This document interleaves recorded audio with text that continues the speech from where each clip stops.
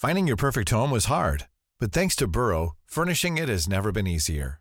Burrow's easy-to-assemble modular sofas and sectionals are made from premium, durable materials, including stain and scratch-resistant fabrics. So they're not just comfortable and stylish, they're built to last.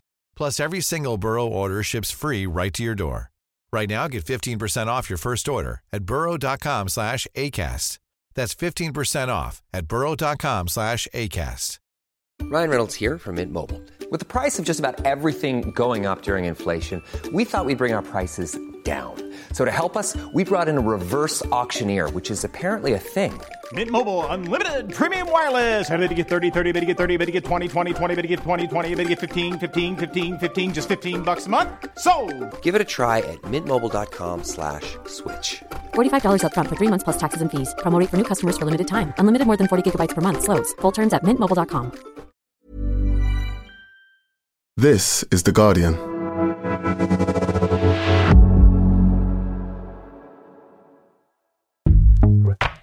Welcome to Weekend, a podcast that helps you switch off from your busy day-to-day and find entertainment and inspiration in the best Guardian and Observer writing from the week.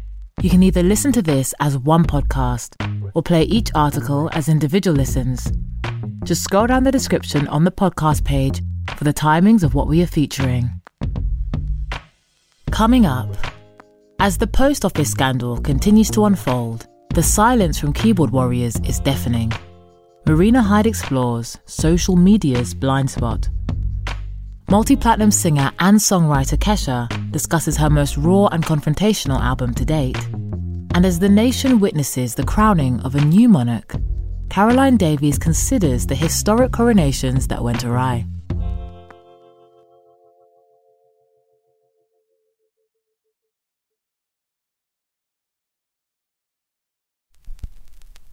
Before we begin, just a warning. There's a bit of bad language in this episode. Now, horrific detail piles on horrific detail as the post office inquiry rumbles on. But, observes Marina Hyde, it's barely noticed by those who manufacture online outrage at the drop of a hat. Perhaps this injustice is just not sexy enough. Read by Neve Cusack. I can't help suspecting that former Post Office Chief Executive Paula Venables might have been more publicly vilified if she'd done a bad tweet, rather than merely presided over a firm during the most widespread miscarriage of justice in British history. Forgive the return to this furrow, but no matter how often they are restated, far from often enough, the details of the post office scandal are so incredible as to be almost literally impossible to believe. Put as sparsely as possible, 736 sub-postmasters and postmistresses were prosecuted for theft, fraud, and false accounting in their branches between 2000 and 2014. Yet they had done nothing wrong. The fault was with a new computer system designed by Fujitsu and forced onto them by post office management, a system that top brass allegedly knew was faulty. The individual stories are horrific. People's lives were ruined. At least 4 took their own lives. Many were imprisoned, including a teenager. Tech was trusted over humans with unblemished records. As things stand, more than a year into the belated inquiry, not a single person has been held to legal account, from Venables to the managerial class of the post office, to Fujitsu, to the civil servants responsible for oversight. Instead, Venables got a CBE, and the rest of the anonymous boss class doubtless joined her in failing upwards on the gravy train. The grim saga rumbles on, with comparatively little coverage given its scale and significance. It was arguably ever thus, with all the big beats of this story broken by the likes of Rebecca Thompson at Computer Weekly, the journalist Nick Wallace, Private Eye, and the victims themselves, such as Alan Bates. The Times is currently running an excellent series of articles on where we are now, which has revealed that 59 of the victims have died before the end of the inquiry, while some victims were only allocated £1,000 in legal aid. The Post Office has spent £100 million on city lawyers. But you have to wonder whether the Post Office story is somehow not sexy enough for much of a chatterati who prefer their scandals to unfold over a feverish day on Elon Musk's platform, and not in unloved inquiry rooms and the anguished testimonies of the likes of Seema Mishra, locked up on her son's 10th birthday in a horrendous jail, where, among many other horrors, she discovered a prisoner who had taken their own life. She was pregnant and gave birth to her second child wearing an electronic tag. And she's just one of hundreds of victim stories so mind-boggling and frequently tragic that you cannot believe they happened to those most quietly emblematic of local public servants, the British sub-postmaster and postmistress. The Post Office scandal has never truly seemed to stir the souls of those who regard a day spent online dragging this or that user as activism well spent. This feels symptomatic of a wider issue with what we classify as a campaigning victory these days. The key stages of the Post Office scandal have had far less coverage and garnered far fewer social media clicks than various comments by, say, Jeremy Clarkson or Gary Lineker. I appreciate it is far, far more difficult to cancel the iniquitous systems that led to the Post Office horror than it is to cancel someone in public life who you think has said something unacceptable. But it does very much need doing. The fault of systems is far, far more important than the fault of individuals, however much easier to yank down a single person it might be. Getting caught up in endless cycles of calling out might work to punish individuals for their individual infractions, but it doesn't change the bigger, more significant problems, and anyone who thinks it does is kidding themselves, or allowing themselves to be kidded by people who have a vested interest in them not changing things. I know some politicians and some pundits bang on disparagingly about the woke mind virus or whatever, but I often think they must be secretly thrilled with the virtue games of recent times. It really couldn't suit them more. How much better to have people sidelined into endless 24 or 48-hour online meltdowns in which they are either pitted against one another, litigating the narcissism of small differences, the dream, or obsessing about one person's transgressions and leaving iniquitous and dysfunctional systems free to sail on regardless.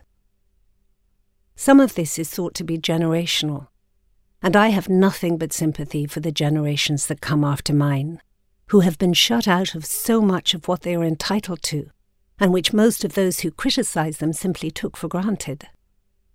My theory is that if you give people absolutely no economic power, they will use what little power they have to lash out in one way or another, and it's pretty hard to blame them for that. The disputed thing that some people call cancel culture is an example of it, and if capitalism's elders and supposed betters really cared so much about stopping it, perhaps they'd think about giving younger people a stake in capitalism, instead of expecting them to abide by a set of rules of a game in which they are not even allowed to be player characters. It might be nice to think it is, but I don't believe that getting angry on Twitter particularly helps anyone other than Elon Musk, or that sitting in judgment on every passing infraction is anything other than a hiding to nothing. It is not affecting change. It is the illusion of affecting change.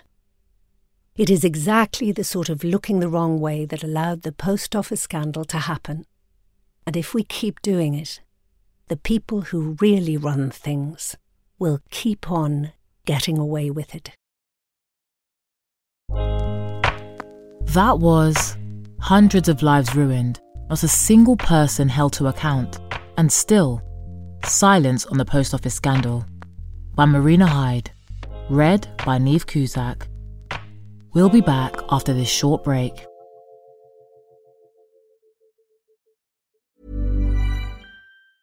Hey, I'm Ryan Reynolds. Recently, I asked Mint Mobile's legal team if big wireless companies are allowed to raise prices due to inflation. They said yes. And then when I asked if raising prices technically violates those onerous two-year contracts, they said, "What the f*** are you talking about, you insane Hollywood ass?" So to recap, we're cutting the price of Mint Unlimited from $30 a month to just $15 a month. Give it a try at mintmobile.com/switch. $45 up front for 3 months plus taxes and fees. Promo rate for new customers for limited time. Unlimited more than 40 gigabytes per month. Slows full terms at mintmobile.com. Tired of ads barging into your favorite news podcasts? Good news. Ad-free listening is available on Amazon Music for all the music plus top podcasts included with your Prime membership. Stay up to date on everything newsworthy by downloading the Amazon Music app for free or go to amazon.com/news ad free. That's amazon.com/news ad free to catch up on the latest episodes without the ads.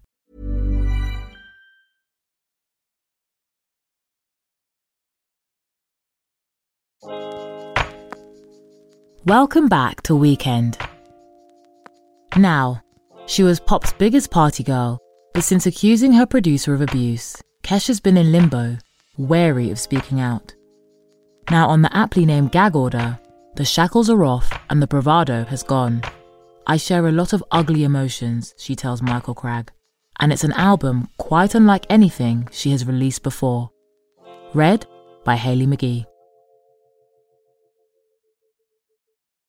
In April 2020, months after the release of her fourth album, High Road, Kesha had a beautiful and terrifying spiritual awakening. Having spent the early lockdown months paralyzed by anxiety and consumed by the weight of both personal and global trauma, she suddenly felt overwhelmed by so many things I hadn't taken the time to stop and think about. One night, after weeks of looking for answers, she started hearing what some might call God, what some might call your higher consciousness, via a 2-hour-long, completely sober encounter she initially mistook for a psychotic break. I woke up in the morning and called all my healthcare workers and explained what happened, and they all said, "Oh, that's a spiritual awakening. Congratulations." She shakes her head. I was like, "What the fuck are you talking about? You're saying what I've been doing therapy for and meditating for and searching for was to have an incredibly surreal, terrifying, nearly psychedelic experience?" And they were all like, "Yep, that's the goal." That night inspired Eat the Acid, the deeply hallucinatory minor key lead single from her Rick Rubin-produced fifth album, Gag Order. I searched for answers all my life, dead in the dark. I saw the light. She sings over wheezing synths and a distant bass rumble that eventually breaks like a clap of thunder. It heralds an album quite unlike anything the 36-year-old LA native born Kesha Rose Siebert has released before.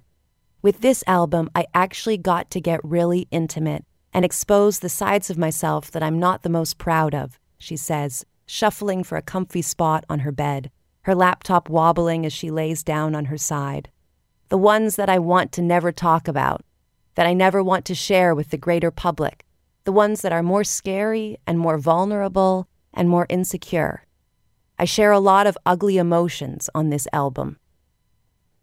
Having blazed a trail through the pop cosmos in late 2009 via messy, hedonistic banger TikTok, all smeared glitter, sexual liberation, and talk of brushing her teeth with a bottle of Jack, Kesha, or Kesha with a $sign as she was then, was the perfect soundtrack for a disfranchised generation pepped up on post-recession nihilism.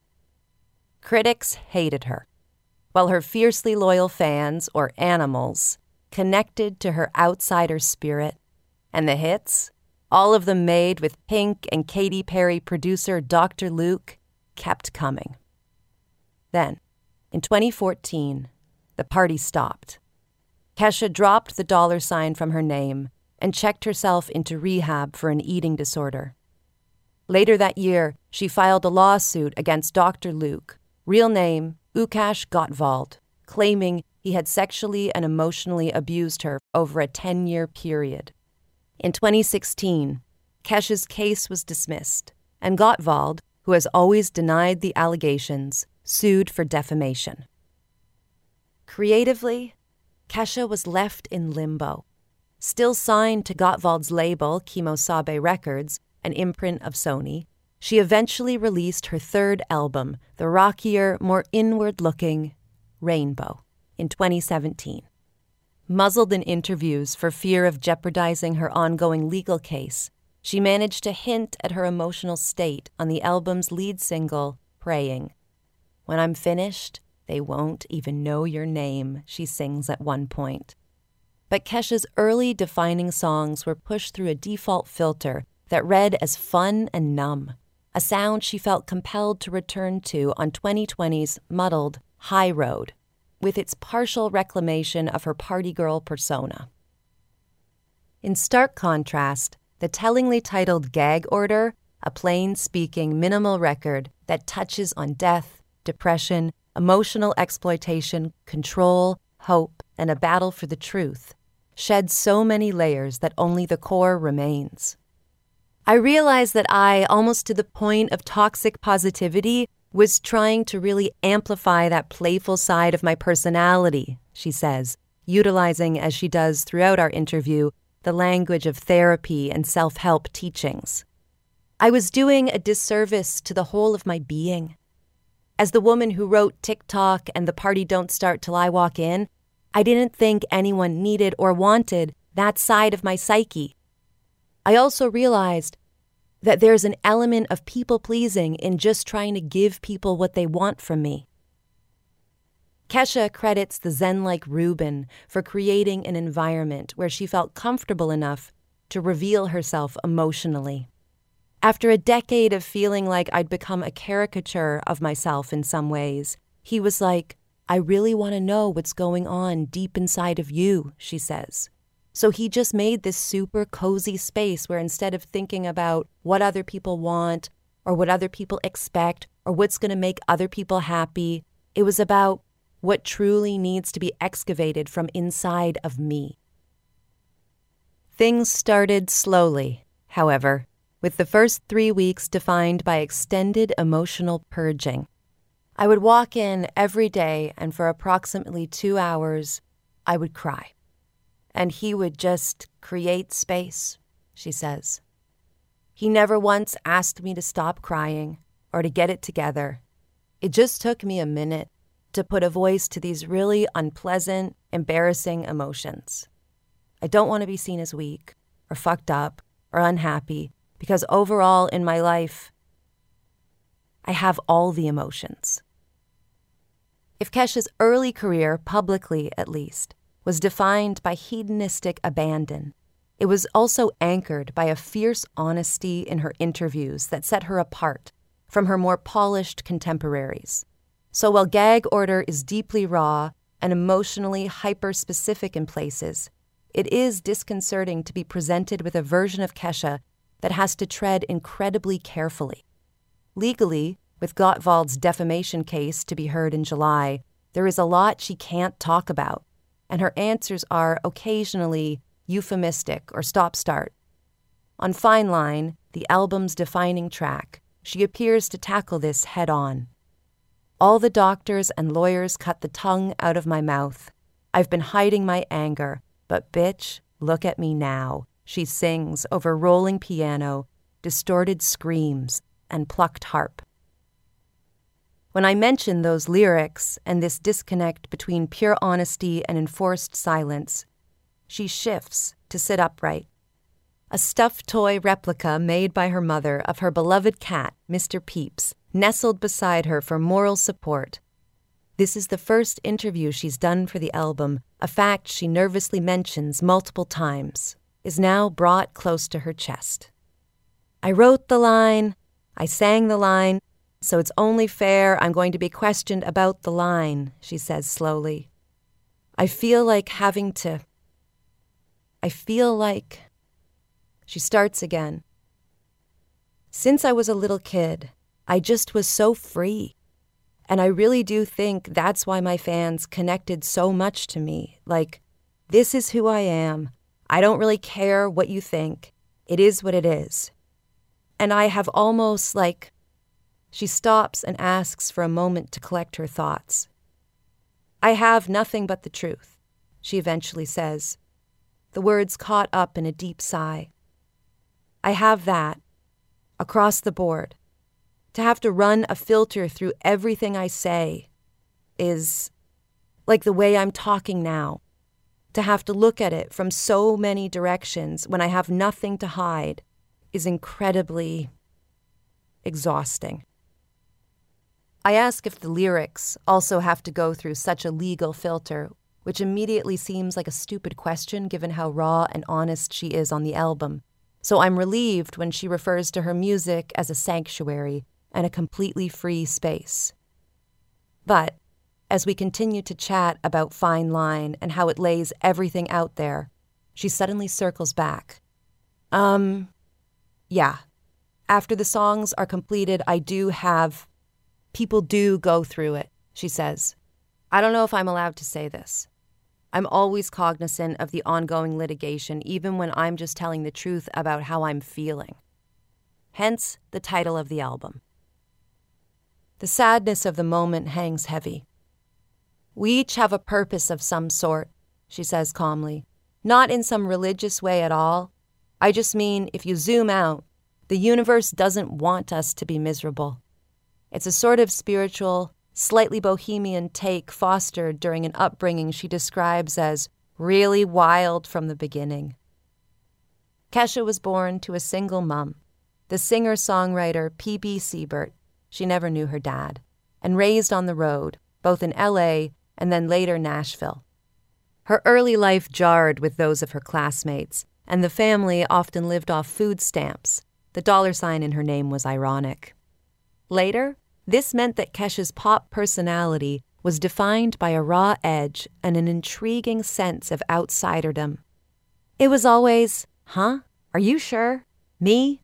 I grew up on the Stooges. They're my favorite band. So then, to be in the echelon of super pop singers was flattering. But I felt the same way I did in high school, where it was like some people are cheerleaders and I'm the geek who has the weird art band," she laughs. When she moved back to L.A. to sign her deal with Gottwald as a teenager, she spent the first few years partying and living the life she would later write about on debut album Animal. There was a lot of hard work, too, and lots to prove, which is why she won't allow this entire era to be tarred by what's happened. "No one should ever take those songs away from me because I made them. I incubated them, I birthed them into the world," she says. "And I sang them for fucking 15 years, so that's part of me." I remember riding my bicycle from Echo Park to downtown LA, getting on the subway for 2 hours to Long Beach, and then riding my bike for 3 miles to producer David Gamson's house. I would see people playing with their own poop on the subway. It was not a cute scene. Then I'd ride my bike up a fucking mountain to get home, every day, to write some songs. She looks me dead in the eye. That album is mine. I put my heart and soul into it, so of course I look back with mostly affinity. No one can rip that away from me. Her frankness around drinking, partying, and the uselessness of the opposite sex also set the tone for a subsequent era of pop from female artists tinged by hardcore self-annihilation. Think Bangers era Miley or I Love It era Charli XCX. But for Kesha, that rebelliousness soon calcified into a caricature around 2012's Warrior, with critics taking aim at what they saw as vapid lyrics from a singer who needed lashings of autotune. On Gag Order, however, those raw edges that used to be given a quick studio polish are left unvarnished. It took some getting used to. It got ingrained into me in the younger years of my career that I needed autotune, she says. Like I needed it. So I remember talking to Rick and the engineer and saying, "You have to put autotune on it." We had a back and forth that blew my mind. They were like, "You don't need autotune." In my mind, it felt like this mild addiction to this thing that fixed me, almost like a filter on a photo. Rick made space for the imperfections and embraced them almost to the point of making me like the parts of myself that are imperfect. You kind of have these rules that I'm learning are now an illusion. They're bullshit. They're so ingrained. Like, you have to wear a bodysuit and be a certain size and have auto-tune and look perfect and be perfect. All of it is an illusion. So much of Kesha's life over the last 3 years has been about allowing herself to embrace the darkness, but lighter moments flicker through gag order. On the playful Only Love Can Save Us Now, a throbbing, gospel-laced, electronic hoedown, she jokes, "I'm getting sued because my mom has been tweeting, 'Don't fucking tell me that I'm dealing with reason.' While the drama's all-enveloping cacophony dissipates to leave a nursery rhyme-like mantra of, 'In the next life, I want to come back as a house cat, as a house cat.'" She is funny, too. When discussing the album's lack of collaborators, outside of an interlude by the late spiritual teacher and guru of modern yoga, Ram Dass, she casually mentions that a friend also appears on the album. "He's a wizard who lives outside Seattle. His name is Oberon Zell." "Literally the Wizard of Oz," I say. "Yes," she deadpans. When I mention these flashes of humor, her shoulders relax. For me, that's a coping mechanism. Sometimes life is so ludicrous and deranged that it's like you're living in a David Lynch movie. I like to try to make art out of my experiences, even if they're dark, and find humor in it, because what the fuck else am I gonna do? Even on the last song on the album, Happy, it's like, I've got to just laugh so I don't die. Around the release of High Road, Kesha was often asked about whether she was happy. On one occasion, she said she was fucking ecstatic to be at a place so far removed from hurt that she could see happiness on the horizon.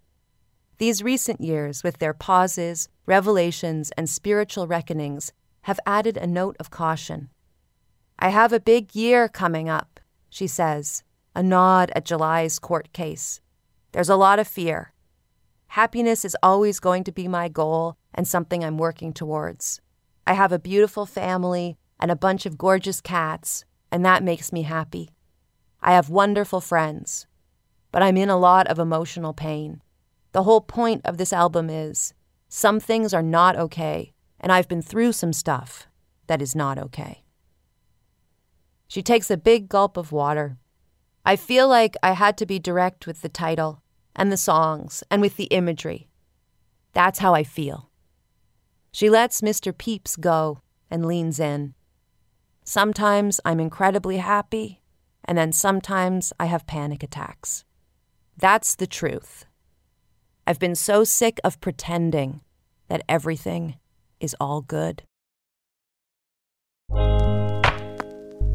That was I Would Walk In and Just Cry for 2 hours. Kesha on cats, court cases, and her retreat from toxic positivity by Michael Cragg. Read by Hayley McGee. Finally, crowning a new monarch can descend into a farce and be bedeviled with last-minute disasters. Here, Caroline Davies takes us on a historical tour of calamitous coronations gone by. Read by Neve Cusack. Riots, plague, ceilings raining molten wax, ill-fitting rings. British coronations of yesteryear have not always gone smoothly. William the Conqueror's 1066 coronation occurred just months after the Battle of Hastings at a tense time. There was a new king, and the ruling classes had been ousted by the Normans. But one huge misunderstanding led to pandemonium. During the acclamation and recognition, Norman soldiers outside Westminster Abbey, not familiar with the ceremony, were alarmed to hear all this cheering and shouting from inside, said Charles Farris, historian at Historic Royal Palaces. There is a bit of a panic. They are not sure if foul play is at hand. They start attacking people, setting fire to some buildings. There's a riot. It's recorded almost everybody, except the monks and the churchmen, left the abbey in a panic and started putting out the fires because of this epic misunderstanding. Richard I, in 1189, also led to riots when a group of Jewish people arrived at Westminster Hall to present Richard with gifts and were stopped by a crowd of Christians, according to Ian Lloyd's recently published The Throne, an often humorous account of 1,000 years of British coronations. Anti-Semitic riots then spread across the city and throughout the eastern counties of England. There were so many spectators at Edward II's coronation in 1307 that a section of wall behind the abbey's high altar collapsed, killing one knight, Lloyd records. Meanwhile, outbreaks of the plague upset several ceremonies. James VI and I had a much curtailed ceremony due to fear of contagion, while Charles I, in 1626, cancelled his procession due to the pestilence, writes Lloyd. Charles II, since 1661, saw an unseemly squabble between the barons of the Cinque Ports charged with holding the silk canopy above the king's head and the king's footmen. One of the job's perks was they got to chop up the banner and each keep a piece.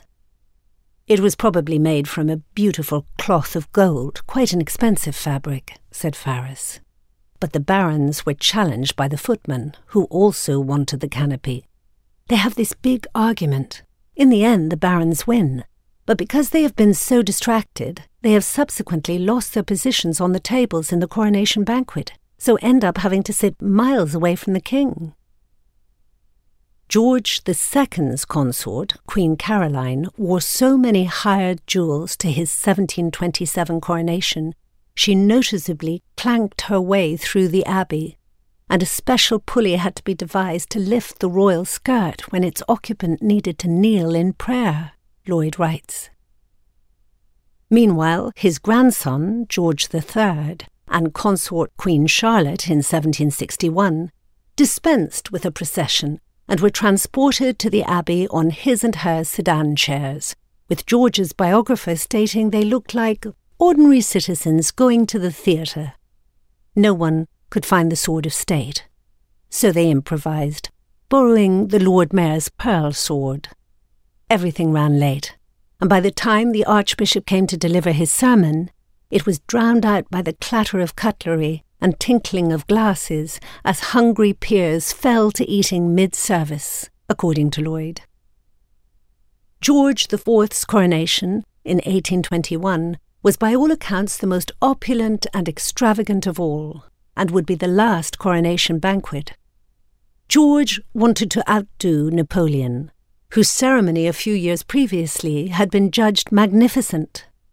But so many things went wrong. Caroline of Brunswick, from whom he was separated, tried to get into the abbey but was barred. George himself, eager to let the people see his magnificent regal attire, kept walking ahead of the barons meant to hold the canopy above him, so they had to keep running after him. But the real fun started at his lavish banquet, said Farris, with over 2,000 guests packed into Westminster Hall, watched by thousands more seated on tiered stands, in heat so oppressive people started to faint. The hall was lit by huge chandeliers. They have got thousands of candles lighting this event, but the drip pans underneath the candles are not big enough. And at some point, the ceiling just starts raining molten wax, said Farris. They are dressed in their fine silks and satins with lots of gold thread, and they are getting rained on with wax. There is a comic description of people looking up, and, as they do, their faces are getting absolutely splattered, undoing all their makeup. By contrast, George IV's successor, the parsimonious William IV, had such a scaled-down ceremony in 1831 that it was dubbed the half-crownation. Queen Victoria's, in 1838, was under-rehearsed. Her maids of honour kept tripping over their trains, and senior clergy lost their way in the service. One major mishap, though, was that the coronation ring was made for the wrong finger. Something gets lost in translation when they make the request to the goldsmith, said Faris. Intended for the fourth ring finger, the ring was instead made for the little finger. So this ring is too small. When it gets to the part of the ceremony when the Archbishop of Canterbury puts it on the finger, it doesn't fit. But being interested in protocol, he forces it on. Queen Victoria actually writes in her diary later that she had to ice her finger to get it off. And it was very painful. That was Raining Molten Wax, Hungry Peers and Fainting Guests, Coronations of Yore That Went Awry by Caroline Davies. Read by Niamh Cusack. That's all from us. This has been Weekend, a Guardian podcast. If you're enjoying it, please make sure to like, subscribe to, and rate the podcast. Maybe even leave us a nice review. Just search for Weekend wherever you get your podcasts. This week's articles were read by Niamh Cusack and Hayley McGee, and presented by me, Savannah Oyode-Greaves. This episode was produced by Rachel Porter. The executive producer is Ellie Bury. Join us again next Saturday. Thanks for listening. This is The Guardian.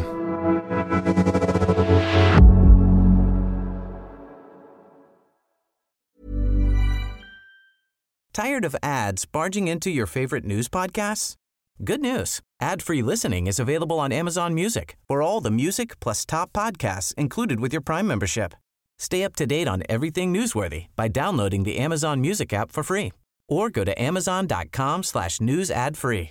That's amazon.com/news ad free to catch up on the latest episodes without the ads. Hi, my name is Danny Pellegrino from Everything Iconic, and I'm excited to talk to you about Club Med. Club Med operates beach and mountain resorts and is the best all-inclusive getaway for families. They have Club Med Punta Cana, their flagship family resort, and many other options in Mexico, the Caribbean, and around the world. Club Med are the pioneers of the all-inclusive concept, which is the best way to vacation. Great for families, groups, or even solo travelers looking for land and water sports, delicious food, and a place to make unforgettable memories. Visit clubmed.us, call 1-800-CLUB-MED, or your travel advisor.